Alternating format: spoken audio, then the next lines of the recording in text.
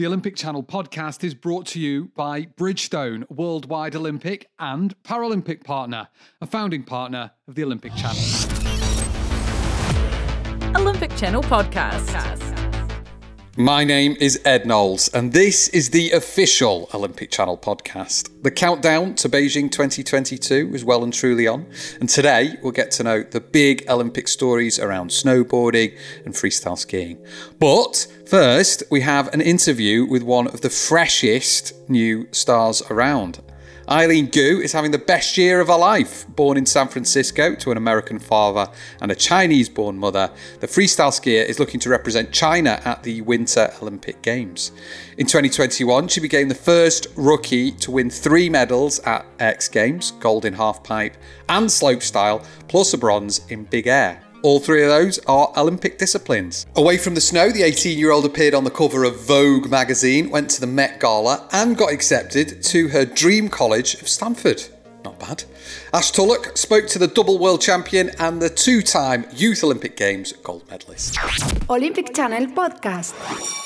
Hey, so you just got off the slopes, you've just been training, but my goodness, you have had an epic year.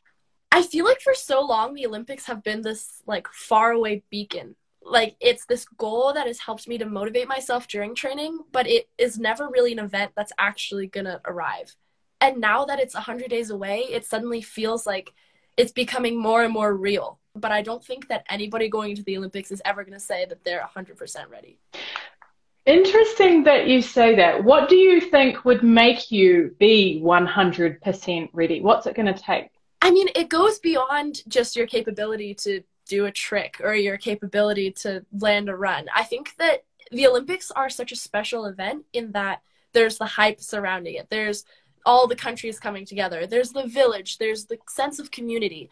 And that is something that can't really be replicated in any other event. So even if I've competed in, 100 other setup events, nothing is really going to compare fully to the Olympics because that experience is so unique in and of itself mentally. So I think that in that sense, I'm kind of embracing the unknown because I know that I'm never going to be able to experience it unless I just go and do the thing. So that's kind of my game plan right now. Go and do the thing. Is that something that you write into your journal? I know most athletes journal. What was today's entry, if you don't mind me asking? I haven't journaled yet. I normally do it before bed. It helps me fall asleep. I'll probably write about this live, so you can have your name in my journal. And I'll write about skiing this morning, and just kind of that time is passing, that the event is coming closer and closer, and the best I can do is prepare to the best of my ability in training every day. I mentioned just before that you've had an incredibly busy year. It wasn't just winning 2 gold medals at the X Games and then a bronze in big air. You went and did the same thing, won the same coloured medals at the World Championships this year. You also went to the Met Gala. I mean, you've done a lot of things. Is there a highlight of this year so far for you? Oh, man. This year has definitely been the best year of my life. I would say winning X Games, I was the first person in history to win 3 medals in her rookie year at X Games. So that was really insane. And then to do the same thing at World Championships again, I think did a lot for my confidence and taught me a lot about dealing with pressure, especially in competing. So I think that was really a good experience for skiing. Outside of skiing, I had my first Vogue cover. I went to the Met Gala. I have just been learning so much about the fashion world and kind of figuring out what I want my space in that to be. Right now I'm working on a really exciting project with Vogue China where I get to go behind the scenes and creative direct a little bit more. So that's really exciting. There's just a lot of stuff to be excited about. So incredible. And we forgot to mention that you just turned 18. So, I mean, wow. You're just jam-packing it in. But I want to pick up, you mentioned the word pressure before, and it kind of was an alarm bell for me because when I Googled your name earlier, I love reading different headlines, but I got a bit of anxiety reading some of the headlines. Let me just read out some of the things that have been written about you. Eileen Gu, Chinese sports icon. superstar in the making, ski prodigy, free ski daredevil to become the face of Beijing 2022. How do these things make you feel? Those are funny. I mean, first of all, thank you. Those are all positive headlines, so I have nothing to complain about. I'm happy that my name is being portrayed in a positive light, and I'm happy that people think highly of me and look up to me, so that's all that I could really ask for in that sense.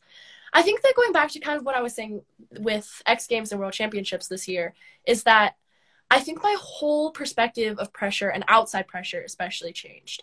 Like, before, I would think, oh, I'm at this competition. I have to prove myself. I have to do well so that other people or the press or whoever else is here is going to think more highly of me, or that so this person is going to think more highly of me. But now I think after X Games and World Championships and realizing that I'm taking part in an extreme sport where things are innately unpredictable, the weather, you know, the course format, the number of rails, the size of the jumps, the angle of the whole course, like everything can change. And so in that sense, it doesn't make sense to expect the same person to come out on top or on bottom every single time. That's just the nature of the sport. And so in that sense, people can't take away what I've already done. And what I did, I deserved, and I worked hard for. And I think it took me a long time to be able to say that, because I was always just stuck in this mentality that, okay, I did well now, but I have to keep doing well or else people are never going to love me again. And now I just kind of realized that the people who matter are going to love me no matter what. And the best thing that I can do is try to be positive and try to be a good role model for others and try to do my part in spreading the sport and allowing more people to hear about and partake in free skiing and all the joys that it has brought me. But at the same time, in terms of competitive pressure, you know, the only thing I can do is my best on the day. And if that is a gold medal, then I will be super hyped. And if that is not, then I will still be super hyped because I worked hard. And a lot of people don't get to see what happens behind the scenes. So I think that just realizing people can't take away what's already happened, and that doesn't put more pressure on what happens in the future. Hey, I've got to let you go, but I'm going to ask you one very quick thing. For you to come away from the Beijing 2022 Olympics to be satisfied, what do you feel you need to do or achieve? That's a really good question, because I think that every competitive athlete deep down has their goal, but I think it's a two-sided thing. I'll answer this quickly. I think that on one side, there's doing the best on the day for myself. And so that could mean an Olympic medal. It could mean not an Olympic medal. But if I do the best of my ability, I know that I will be super happy. So that is 100% true. On the other hand, it is the Olympics, so it would be nice to walk away with a gold or two. Hey, look, again, it is such a pleasure to speak with you. And again, stronger together. We will be seeing you in Beijing. It's going to be so exciting. I'm super excited. Always love talking to you, Ash. And yeah, see you in Beijing.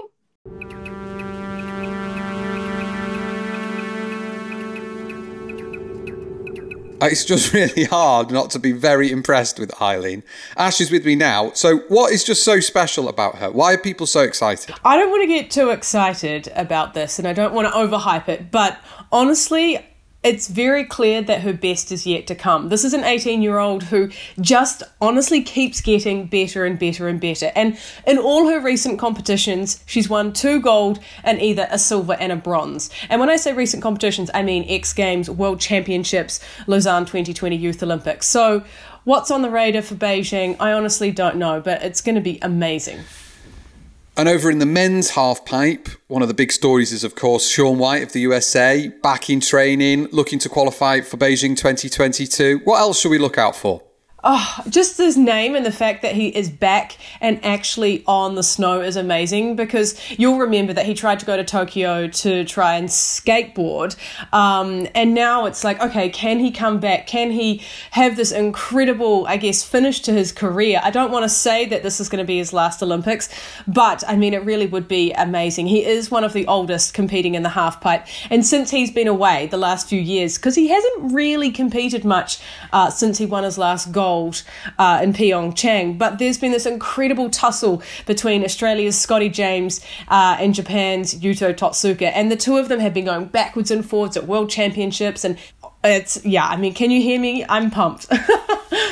And in women's snowboarding, we've got Anna Gasser and Jamie Anderson. They were both Olympic champions back in Pyeongchang 2018 in the slopestyle and big air. How are they doing? Are those ones to watch? And who else should we be looking out for too? I think what's interesting about Anna Gasser is that she went into Pyeongchang with so much expectation on her shoulders. Not just herself, but everyone around her was expecting her to do so well. And the Pyeongchang conditions for the women's slopestyle was really, really rough. Jamie Anderson came out on top. I think her experience really shone through. And I think it's going to be interesting this time around because when you look at big air and you look at slopestyle, often athletes who are a bit more experienced are the ones who do well in slopestyle. So Anna Gasser is hoping that she's going to be more successful in slopestyle this time around. Obviously, she wants to retain her gold in big air, but there are some young guns coming through. Shout out to the Kiwi Zoe Sadowski-Synnott. She's going to be trying to go for, I think, 2 golds across big air and slopestyle because the two events are so well connected. And Coco Momorasi, Ed, she is a teenager that we need to be keeping an eye on because all of the snowboarders I talk to are talking about her. And at 17 years old, she's doing amazing things. And what's happening in free ski? Obviously, Big Air is making its debut. Yeah, and it really is going to be quite an incredible sight because this Big Air ramp is actually the first permanent big air ramp in the world. And it just means so many cool things. Like, it probably doesn't mean much to you and I, but for the athletes, there's an elevator. Can you imagine this, Ed? There's an elevator inside the big air ramp, so they're able to, get up and not have to climb up the ramp. Also, the snowmobile, the snow machine is able to actually clean the ramp, so people aren't physically by hand having to go up and down and clean it. So there's so many cool things about this incredible ramp, but seeing freestyle ski there for the first time is just going to be insane because as you saw in Pyeongchang, big air is so cool. It's quite frightening, but it's also just an amazing expressive sport. And I think, we're really going to be in for a treat seeing free ski have its debut there. And Gus Kenworthy, people might remember him from Sochi 2014, where he took a silver medal, or of course for his role in American Horror Story, or countless other things away from free skiing. How realistic are his chances in slopestyle and halfpipe free ski? He's representing Team GB now as well. For one, it's going to be very strange seeing him wearing the Team GB uniform because obviously in the past he's represented USA, but we also haven't seen much from him. He competed at the World Cup at the start of the year.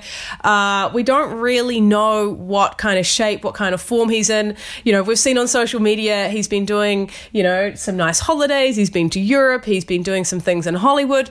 But in terms of his actual form, I think it's going to be really interesting to see what sort of shape he's in. And the people coming through, the Andre Ragolettis, the Nico Porteouses, there's some incredibly talented athletes who are wanting to take over from the likes of Gus Kenworthy and David Wise, who's the 2-time halfpipe world champion in freestyle ski. Gus has also said that this is his swan song. So, he's got nothing to lose. He's going out there. This is his last Olympics. He's going to give it everything. So, watch the space. Right.